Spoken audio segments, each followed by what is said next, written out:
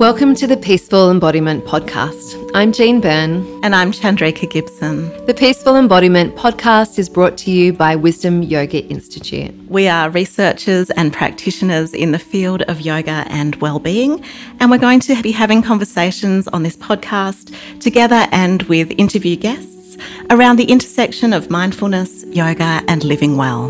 Thank you for joining us on the Peaceful Embodiment journey.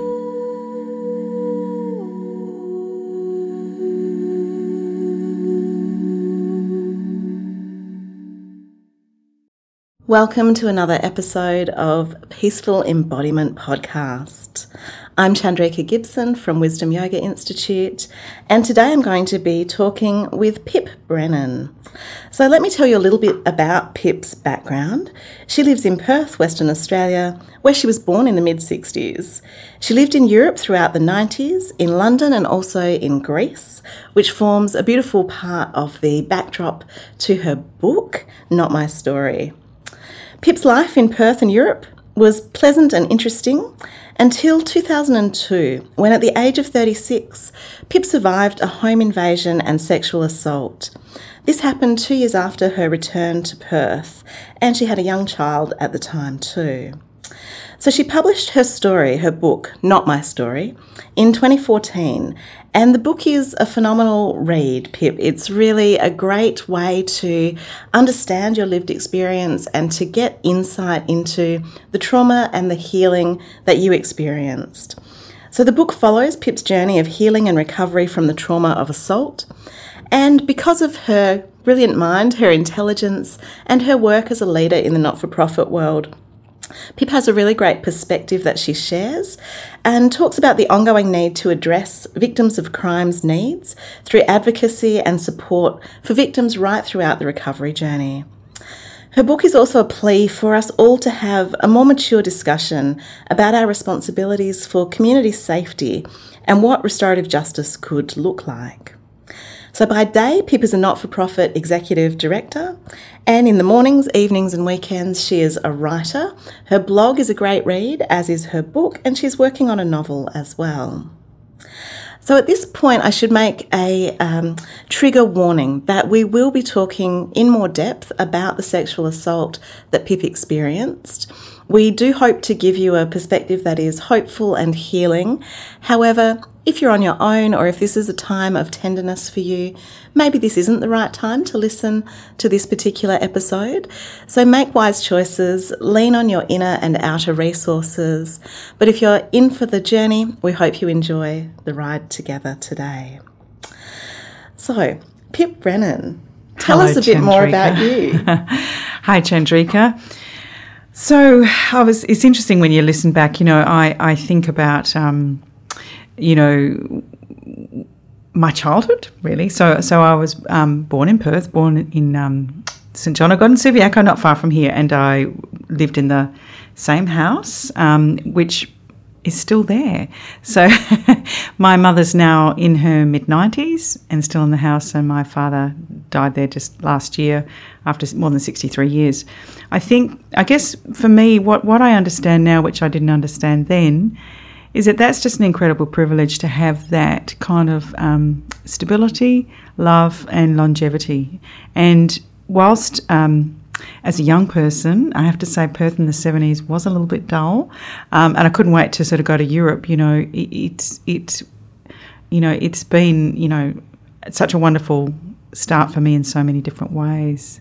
Yeah, and that really comes through in your book as well, that you did have, I think you've referred to it as a backpack full of privilege, that, you had a lot of resilience, you had maybe a sense of being peacefully embodied and being what I think a lot of us have as young adults, a little bit immortal, like a little bit immune to the suffering of life, because, this is a fairly safe town and it is a fairly comfortable upbringing that you're coming from.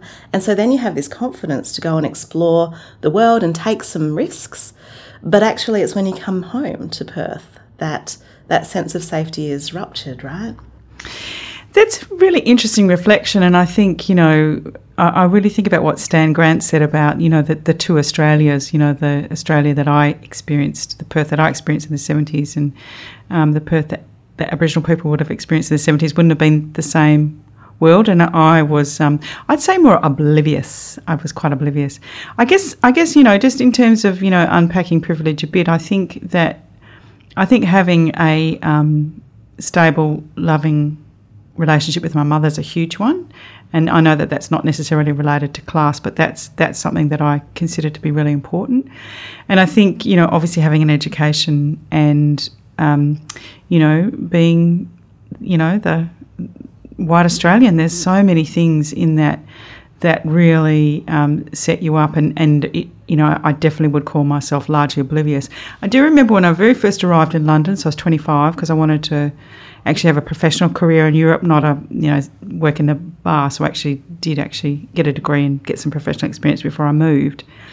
And I remember, I was told by my Australian friends, because there's always Australian friends in London, let's face it, and they said, take your pound, go down to Abbey National and get yourself a bank account, and then you can get your salary put in for when you do your temp work. So that's what I did, but that was really straightforward. Took my pound, got my Abbey National, and I was kind of on the way out, and two backpackers from Africa, men of colour, tried to do the same thing and blow me down. They couldn't. And I just remember thinking, that doesn't make sense. We've both got the fumes of Heathrow on us. We'd be kind of identical. So that was one of those moments. There have been others. I remember once posting on Facebook about, my experiences of positive discrimination, and I think it was one of my Aboriginal friends said, "What's that like?" Yeah, and that's the thing. We only know the world initially from within our own skin, don't we? And then as we mature, I think we start to develop this ability to really be empathetic and put ourselves in the shoes of others, but perhaps we can never fully know what it is to live without these privileges. And the world that we're in now, where we're talking about this, I think is so helpful to see different perspectives and to start to reflect on how easy some of the paths that we've travelled have been. Having said that, though, everybody's got their suffering, and for you, I guess in this book, you're exploring that suffering in a very direct way, something that many women have experienced, and that is a real trauma, a real sense of your life possibly being threatened, and that sense of being safe in the world being shattered. Can we talk about the title of the book, Not My Story? I think that you've got a quote there from Eckhart Tolle about it. Can you explain the title to us? Yes, so I was and am very taken with a lot of the work that Eckhart Tolle's done, and it's around that, you are not your body, you are not your story. So it's that sense that, we are here to learn, and we do have a body here, and we have lessons to learn, but that's not where it stops. There's also obviously really important referencing for me around I'm not a victim, I'm a survivor. There's both of those sorts of things going on. I think since that book was written, we've had the Me Too movement, and much more recently we've had all the the Canberra bubble and all the stuff around how toxic our political culture is. I think, since I wrote the book, I mean, even in 2014 when that book was written, but perhaps more so now, I think we are really trying to say rape is about the rapist, not about the victim. So really it's like, where does the shame belong? It doesn't belong with the victim, but it always has traditionally belonged with the victim. Yes, and that's something that I think a lot of us can really identify with, is the sort of silencing of these things. And wherever you kind of feel that your personal trauma is along the continuum of, small t to major big T traumas, or, complex trauma, wherever you feel that your experience sits doesn't really matter. What is really true, I think, for everyone, a uniting theme, is the sense of shame being on the victim, for want of a better word, on the person who's experienced it, who feels like it's not safe to speak up because the systems are re-traumatising, and you talk a lot about that in the book. But I did want to just read a little paragraph from the book, if I may, because this really sums up one part of the experience of sexual assault trauma. You've said here, "It is a very common phenomenon in rape cases for the victim to experience this tonic immobility and then either blame themselves or be blamed by others for their lack of resistance. What a misunderstanding of the human system this is. There is no scope for logical processes along the lines of, I really must fight this person or else I'm going to look pretty dumb on the witness stand. The limbic brain makes all the decisions and logical reasoning doesn't come into it. I think that's so pertinent, so apt. Would you mind going into a little bit more about what that experience was like for you, Pip? Well, I think, certainly for me, I am somebody who's really into research, and so that was a big part of my own recovery was going to understand a little bit more how this all works. So everyone knows about the fight or flight response. That's really common, but the fight, flight, or freeze, we've forgotten about the freeze. So freezing is a really good way to survive. That's why we do it. And I think for whatever reason, this has not filtered through to, say, for example, our legal system, where, I made the thing about I'm going to look a bit dumb on the witness stand. I think we need to talk a bit more about the witness stand. Certainly a book I've read since, the Canberra Bubble stuff has really re-energised all of my thinking in the book around the witness stand. But, this getting back to this, what happened for me was when I saw the intruder in the house, that moment of going, oh, okay, so not just a cat, this is actually, there is an intruder in the house and it's over, like this sense of, almost like the goodness in the world just crashing down. It's like, it doesn't matter how many volunteer hours you've done or what your good person you feel you are, life is chaotic and here's your chaos, it's right here. So in that moment, I had so many resources. I've never actually had a moment of greater mental clarity than then. It was almost like an enlightenment episode in a way. So I tried the flight and that didn't work. I tried,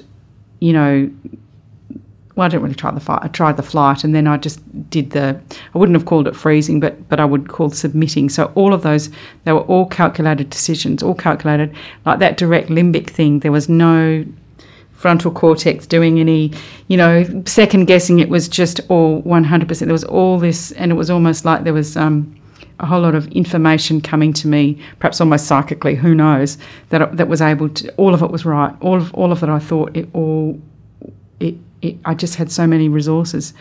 But again, how does that happen? Well, that happens when you have a really great childhood with not a lot of trauma and so many adult experiences of working in the world well and things, happening in the way you'd like them to happen. So I had all of those things. So in that moment, all those resources didn't desert me.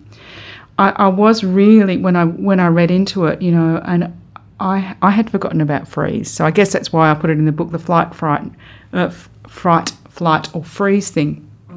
And really and truly, we all understand those rape myths. And as I mentioned, I've been reading a book called Witness by the journalist Louise Milligan, who was behind the Canberra Bubble and the Cardinal Pell accusations, of him himself being a predator. So I never actually had to go on the witness stand. But the subtitle, that book is called Witness, and it's called The Brutal Cost of Seeking Justice. Oh. And it's a brutal cost. And a lot of those myths are baked into our legal system. Yes, and it seems like, you're right, that the legal system and society at large don't fully understand that freeze is a totally appropriate stress response, a totally appropriate survival response. And I've seen more recently, more Fs added to that stress response, including flop and fawn. And sometimes the safest thing you can do is actually placate the predator, and then it can be really difficult to state your case and say, well, no, I didn't try to gouge his eyes out with my fingernails. Instead, I tried to calm him down and hope that might make me safer in that situation. So you said you weren't on the witness stand, but you did have some experiences then with trying to get support after the event, didn't you? Yes, and it was, for me, it was a really interesting journey in that, as a victim of crime, obviously you're just unfortunately been in the wrong place at the wrong time. But what happens when you, and nobody really thinks this through as a citizen, what happens when you make a report is you start a process, and that process does not have your best interests at heart. That process is there to ensure our rule of law is enacted. And our rule of law is an important thing. It does stop us throwing people in prison for no reason. It's really, really important. But it's a big machine. It's a really big machine. So, of course, you've got a range of different things. So on the morning, there was two government services that were, triggered to work with me. Obviously, the police were the first one, but also the health system. But how that played out was that the requirements of evidence collection trumped absolutely everything else. That was the most important thing. So not my needs as a victim, not my need to have a shower, not my need to perhaps have the forensic first and then do the statement. It was done the other way around. One of the reasons it was done the other way around, I realised only with the benefit of hindsight, is that when the police are likely to take someone straight to the Sexual Assault Resource Centre, over time they might change their mind about reporting because they understand the brutal cost of seeking justice at that agency.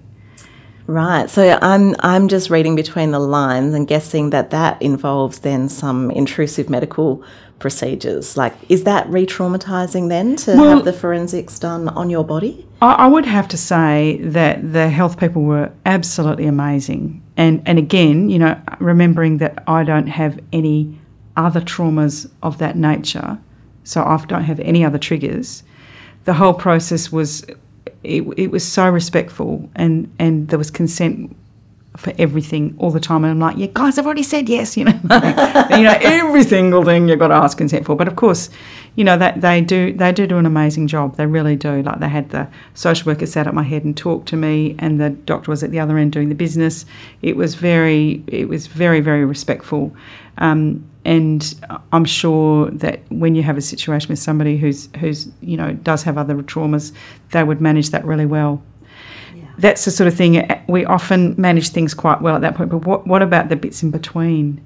So what about when you go from getting the medical stuff to needing the counselling support? What I experienced was a little bit of a rupture, and I didn't see anyone at all for 2 weeks. I mean, that's not really what our society would expect, that it would take 2 weeks after a home invasion to see anyone to start to do a debrief.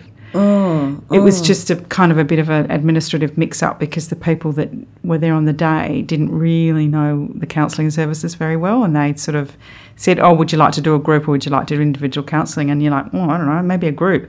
But, of course, they only run groups really rarely. Imagine that. It's quite hard to fill a group. Yes, and maybe that's back to the silencing and the shame too. Perhaps people don't choose to open up there. Yeah, and the work. It's got to be the right time to do the work and the right, and it's not the only way to do the work, of course. Yeah, and I'm curious about that, Pip. Was there, in that time after the assault, was there a sense of losing your peaceful embodiment? Was there a desire to get numb or to avoid? Was any of that there for you? The peaceful embodiment was gone in an instant, and it had to be reclaimed. Yeah. How did you reclaim it? I reclaimed it through my body. Yeah, because, we say that the circumstances, you hold circumstances in your cells. It's absolutely, I 100% believe that. I've been doing a lot of, reading around trauma as mentioned, and I came across, some really important books around, the body remembers. Mm-hmm. And really I felt it was super important to work with the body.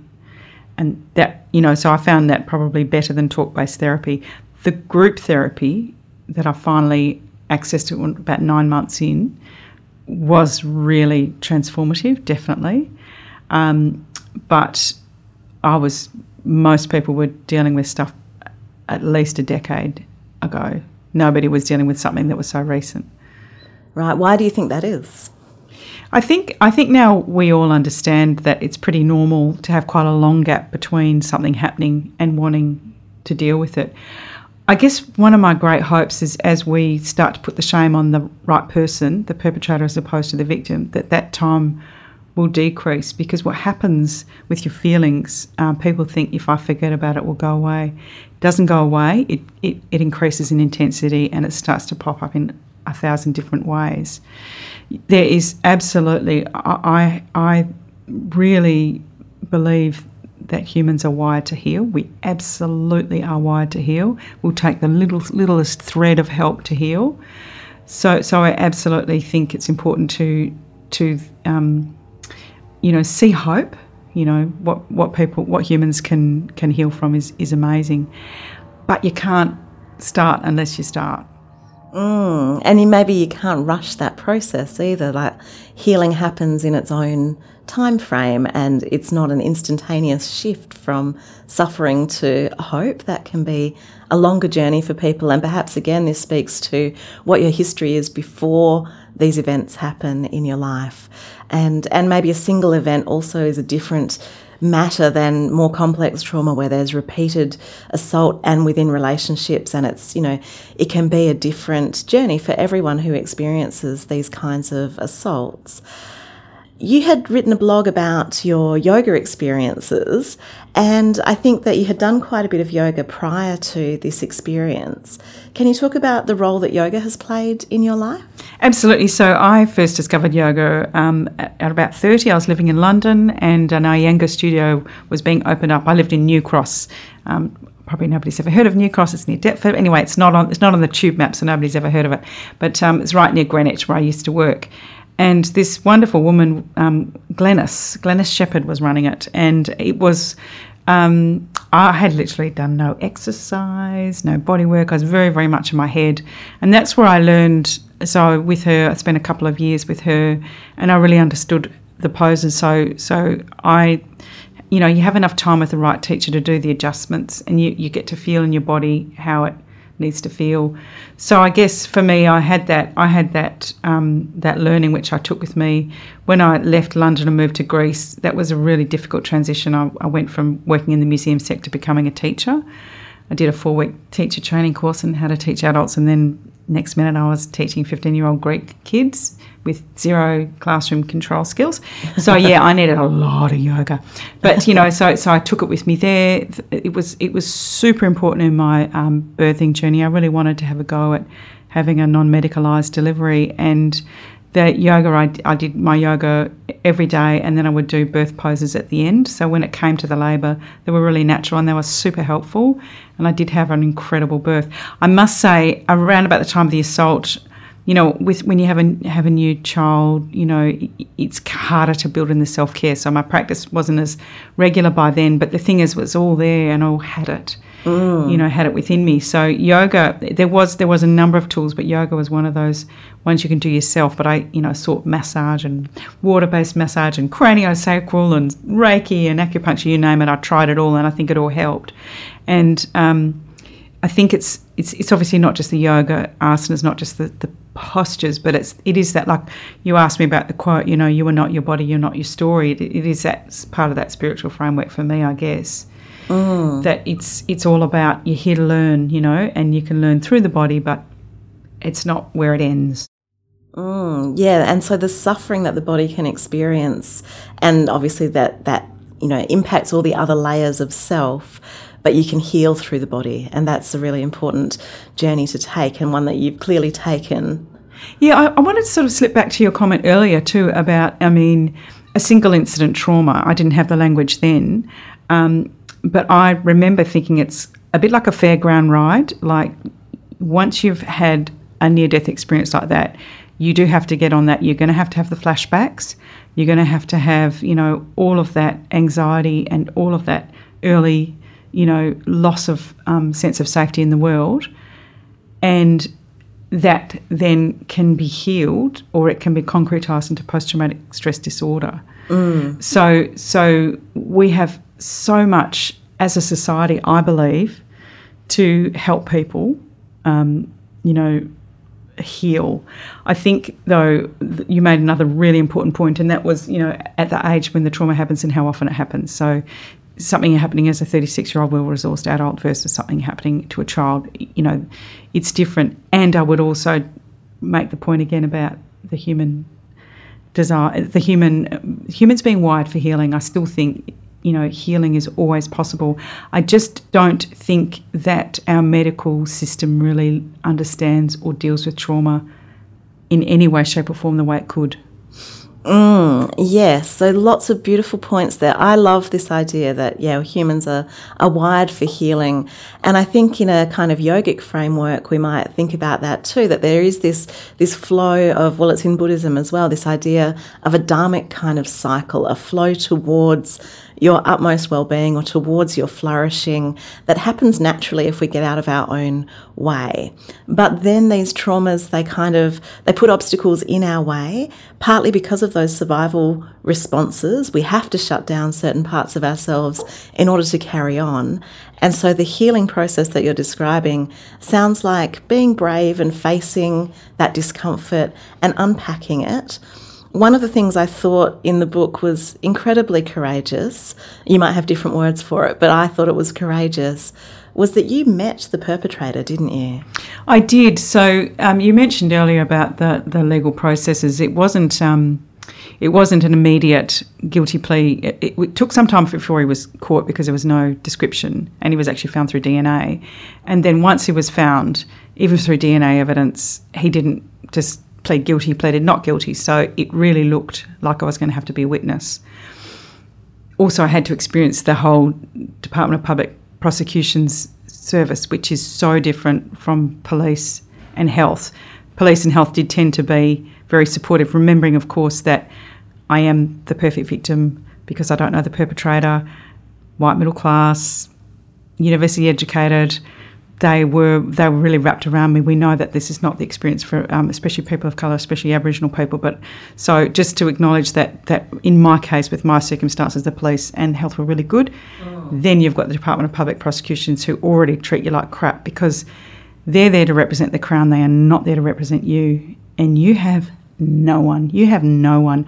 I started to read, again, perhaps a bit too much research, but I read a book called Surviving the Legal Justice System.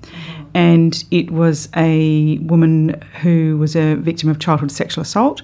She was put on the stand for 4 days. And she had some really good advice about how to manage what you're going to experience on the stand. I know I met her again a few years later, and this is what I thought I suspected, that we've changed a lot. You can't, question somebody's sexuality, and you can't do all that sort of stuff with witnesses, but it is still happening. So we are still believing the rape myths. We are still, that sexism in our society is still perpetrated through that witness process. And yes, it's really important that we don't put away people who are innocent. But the way it works with sexual assault specifically is that it's very hard to get a conviction.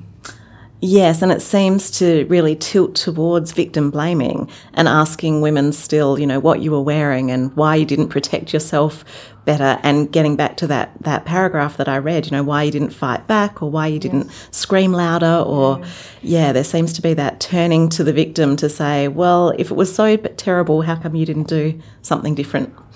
That's exactly right. And I think whilst we have learned more, like we've understood that, okay, it's actually 30 years is the kind of standard time for someone to come forward after a childhood sexual assault. So that means for some people it's going to be 60 years and some people it's going to be 5 years. I think we have to also remember in those sorts of cases, if they do get convicted, they'd be lucky to get 3 years. I want you to think about that, 3 years. And for all that re-traumatisation and all the work that the victim or survivor has had to do to get that person. And what they've lost. They will, for example, have lost their adult sexuality. Just, it's never going to be something they can reclaim. 3 years. Anyway, don't get me started about that. But one of the things I've always, I've had, because I've carried some things from this time whilst in my day-to-day work now, I'm working more in health. I'm not working so much in this space. I did... I got to that point where you think, I'm not sure if I'm having the right influence. I got chucked off that committee. But I think I've always had this concern about what is going on in the courtrooms. And so this year, when Louise Milligan's book, Witness, The Brutal Cost of Seeking Justice came out, I read it and, couldn't stop reading it. So she really starts from her lived experience of being a witness, not with herself being a sexual abuse survivor, but with herself being an advocate for sexual abuse survivors. So she was the core part of Pell's case to get him out of prison. And she talks about the experience. So I think it was either 1 or 2 days on the stand. The way you are treated as a complaint, or in this case she was a witness, and also in sexual assault cases, believe it or not, you're a complainant but you're also a witness. Like, you're a witness, that's what you are. The way people are treated is so bad. There's a whole chapter about this young boy, Paris, and he was only groomed. He thank God didn't actually get sexually abused, but he has not recovered from being on the witness stand. He has not recovered from that. That is not okay. And it's like I always suspected, all the stuff that I thought, yes, we've had new policies and we've had new this, new that, but it's not what's happening in the courtrooms. It's not what's happening. Witnesses are still getting that sort of treatment. So I was really, really, really scared about this. But in the end, at the very last minute, he changed his plea. Oh, he changed it to plea guilty. He changed his plea to guilty, kind of at the last step. So he'd well and truly missed any opportunity to get a reduced sentence. That was. I think there was. I know I shouldn't speak for him, but my reflections afterwards, it was very hard for him to admit that he'd done it. Certainly, the police said, because he'd been in contact with the justice system from teens and had a life of what they described as extreme neglect, poverty, not a great life, a difficult life. They said, we just didn't think it was him. That wouldn't have occurred to them who'd been, in his life, that he would do something like that. And I think that may have been part of what it was for him, that he couldn't bring himself to plead guilty. And, whether he felt like he wanted to save me from that, that's what was said, and perhaps that was the case. And having read this book, Witness, again, I'm just thinking, I was saved, but so many women are not. And, I had a super strong case because he had broken into my house and we had DNA evidence. I still would have been mauled on the stand.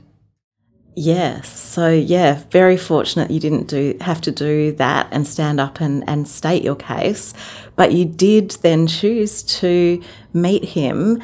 Can you explain why you did that and what was in that process? I only went to the court once, and that was, I think, I was sort of slightly lost in the midst of time, and I was a little bit confused about the legal processes at the time, and certainly with the time that's passed, I'm no clearer. But my understanding was it was one of the first appearances where he was pleading or something like that. Anyway, so he was actually physically in the courtroom, and at the time I thought, if I go and see him, perhaps it will reduce the trigger I've currently got when I go to the shopping centre and I see a silhouette.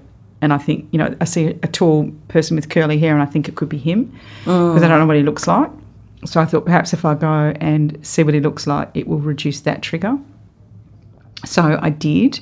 And I, like the magistrate or judge, I'm not 100% sure, but so the legal person was reading out the details of the case. It was very sad. Like, it just was made me feel really sad, and I was crying. Like, when he was brought in, there was him and another perpetrator at the same time. So I didn't know who was who because I didn't know what he looked like. And then there was this confusion, and one of them was leaving, and I was a bit, like, oh, what's going on here? But he looked straight at me. He knew exactly who I was. So I literally would have walked past him in the street.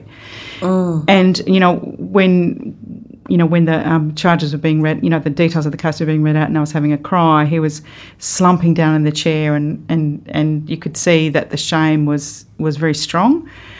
And again, I'm only really, I guess, going on the instinct on the night that he was, what came to him is broken beyond repair. And I know that's a bit counter to me saying people are always able to heal, but I guess I understood his extreme disadvantage.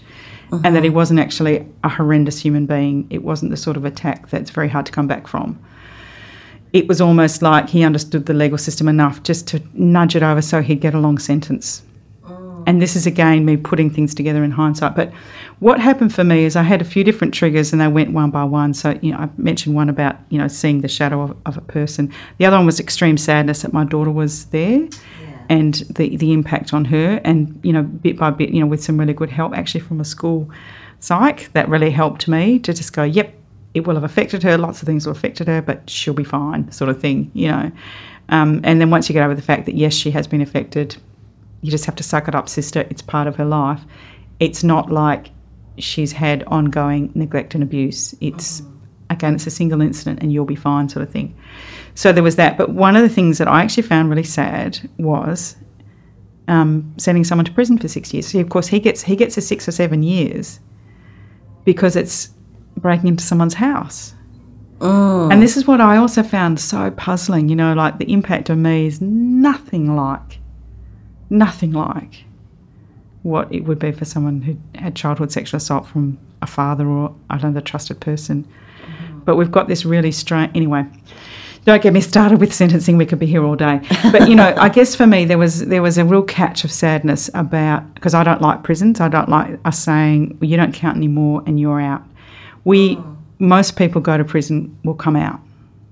That's the reality. What are we doing to make sure that re-entry is going to mean that there are less victims? Almost nothing. I mean, I'm not trying to... I know there are agencies that are trying, but mostly we do absolutely nothing. And in that one day that I actually was in the court and he was in the courtroom, he and I were completely irrelevant. We were utterly irrelevant. The victim and the perpetrator, utterly irrelevant. It's just a conversation between lawyers and a judge. But there's something massive that's happened. And I guess I really felt that I wanted to, at some point, undertake the victim offender mediation process. As soon as he was identified, as mentioned, it took 14 months before he was even caught, I did actually reach out to the victim offender mediation unit because we actually do have a government agency that is just designed for this, to help victims and perpetrators come together in a structured conversation in a safe space to talk things through. Right, so you did do that. Yeah, but I didn't do it straight away. I inquired about it and they kept my file all that time and it took 6 years before... It just wasn't going away. It just was not going away. I could not listen to Paul Kelly's Making Gravy. I just couldn't listen to the song Why without that song? crying because it's, about somebody in prison. And it's that sense of you don't count, you don't belong in our society and you never will. And that's just something that's never sat very easily with me. So anyway, I did finally go and I did do it. And after all that delay and everything like that, it was almost... I wouldn't say anticlimactic because it was a really important event. And I know he showed a lot of courage by actually turning up because, it was down at Bunbury Prison at the time. That's where he was at the time. And they can say no right up to the end, And I thought, well, I could drive all the way down to Bunbury and he might not. That's okay. So I just thought, just got to go with what is. And it was actually, it was a good experience. And he just said, that's the first thing he said, I needed a really long sentence.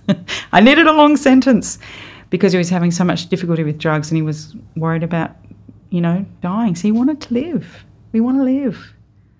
Oh gosh, it's so tricky, isn't it? There's so many layers to this, and what I see in your face and what I feel coming through, and I think our listeners will feel it too, is how much compassion you had for him. And yet, often we feel like it should be the other way around. You were the victim and he was the perpetrator. But what you're showing us is across the lifespan, you've had lots of good things that gave you resilience and the ability to recover and to heal yourself from that trauma. And perhaps he didn't have as many of those resources, or clearly he didn't. And so you've kind of gone to, how can we make the system better so that all people heal, which I find, a remarkably benevolent worldview. It's a beautiful thing. Is that how is there an ideal that you would see for restorative justice? How could it be ideal? There is a term called therapeutic jurisprudence, and it's about as opposite as what we're currently doing in our justice system. So whilst we are mangling up victims, we are also mangling up perpetrators. Perpetrators do often sit in prison feeling like victims, and you can kind of get it. You can kind of get why they feel that way. And obviously, I think that is it called Alternatives to Justice? That whole movement where, instead of sending someone to jail, you do other things, and again, it's that prevention space. There's some really great work that's starting to happen in that space. I guess I feel that that's a really important thing. We put so many of our resources right up to the end when it's all too late. So I know in this person's case, I think about, well, who was there when he was 3, 4, 5, and he would have needed support that's not there. And we can see, like on the front page of today's paper, a terribly sad story of a young boy, 15-year-old, who just lost hope, an Aboriginal boy who just was like, tapping out. He's had so many different traumas, and you just think, I can't see anywhere in our out-of-home care system where we're actually looking at this. I read this really incredible memoir. I think, if people, are interested, I think it's such a great book. It's called The Prettiest Horse in the Glue Factory, and it's by a young comedian called Corey White. And, he had the most horrendous experiences in his childhood. But I think he was around about 25 before he ever heard of complex post-traumatic stress disorder. Nobody anywhere in any of those placements in out-of-home care, in any of those drug and alcohol counselling services, in any of those prison, in any of those, psych interventions, nobody talked about trauma and why he was behaving the way he was. The way he was behaving, and in fact a lot of his stuff was like being a really good student, but like just to the detriment of his health type of student, but that was his way out. Nobody told him. He could have had the keys in his hand from a very young age. When trauma happens, these are some of the ways it shows up, and these are some of the ways out. Why aren't we doing this? Yeah. Why aren't we doing this? I don't understand it. I agree. I feel like even the language of trauma and being trauma sensitive, being trauma informed, and the healing processes that can happen, I feel like that is something that can be both personally profound and systemically healing. If all of our systems and organisations were to be trauma informed, that would change the outcomes for lots of people, and maybe that does change that sort of binary between victim and perpetrator and help us understand the society that we live in. And I'm going to circle it back to this idea of peaceful embodiment. Absolutely. That everybody should be able to feel peacefully embodied, and in that sense of being at home in themselves, cause a lot less harm to others as they move through their lives. Yeah, that's really interesting. So I know for me last year, because I work at the Health Consumers Council now and have done for about the last 7 years, and one of the projects we've worked on is around healthy weight, and through that project, that's where I learned about the Adverse Childhood Experience, or ACEs process. And so that's as simple as, here's a chart with 9 different things that can happen to you. How many of those have you got? That's it. So, for example, it includes things like sexual abuse. It includes neglect. It includes, death of a parent, parent in jail. What I don't think it includes and needs to include, though, is people who experience discrimination and racism, because I think that needs to be there, and also impacts of colonisation are not the same, but are aligned. So anyway, that's almost like a blood pressure score. If you've got 4 or 5 or more, then you are looking at things like mental health, drug and alcohol, obesity, so forth and so forth and so forth. So imagine if we started to think in that way. One of the practitioners who really uses that tool in our state, what she finds is she's opening up conversations for the first time for people, so they think, okay, somebody who's in a position of, authority as a medical person or a clinical person is happy to talk about this stuff. And it opens up this whole other different way of thinking. One of her patients said to her, well, the judge told me I should get the children counselling, but I didn't really understand why. Now I understand why. So imagine if you understand as a victim, if you understand as a service provider, this is some of the stuff that will help, Some of it's even just listening and naming it. Yeah, that's right. That's what I mean by the language. I think having the language be part of the more general conversation in the media and in social media and between people is so helpful to give us all frameworks to understand what we've been through and how we can come home to ourselves. That's right. And we talked a bit before about, that tonic immobility stuff. There is that lack of understanding about how trauma works. So it can look weird why people do stuff. But then when you understand it, you've got the key. You go, okay, tonic immobility. Yep, I get it. People still having contact with people that have abused them. Now I understand. Because it can look, from a privileged and non-traumatised background, it can just look weird. You don't understand. It doesn't make sense. Yeah. Well, wow, we've gone through some really deep things, and some beautiful ideas have been brought forth. Pip, one of the questions that we always ask our podcast guests is where we'll try to finish up today. How would you define peaceful embodiment? I think that really important thing about being at home in yourself.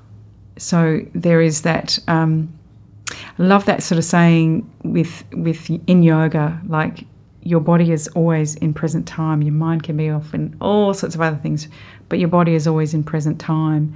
And I think, I guess for me, peaceful embodiment is that absolute alignment between what it is you're here to do and what you're doing. Wow, beautiful.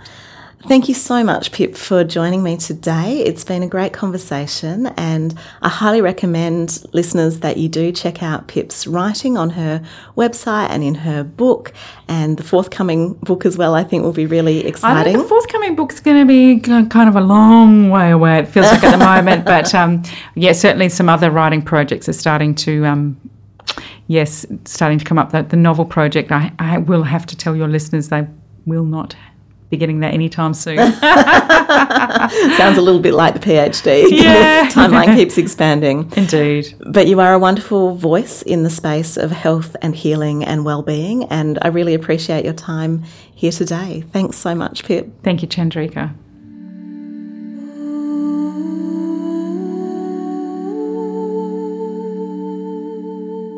Thanks so much for joining us on the Peaceful Embodiment podcast today. If anything that has been discussed in this episode has raised concerns for you, or equally has inspired you and sparked ideas that you would like to get in touch with us about, you can reach out to us through our various social media platforms.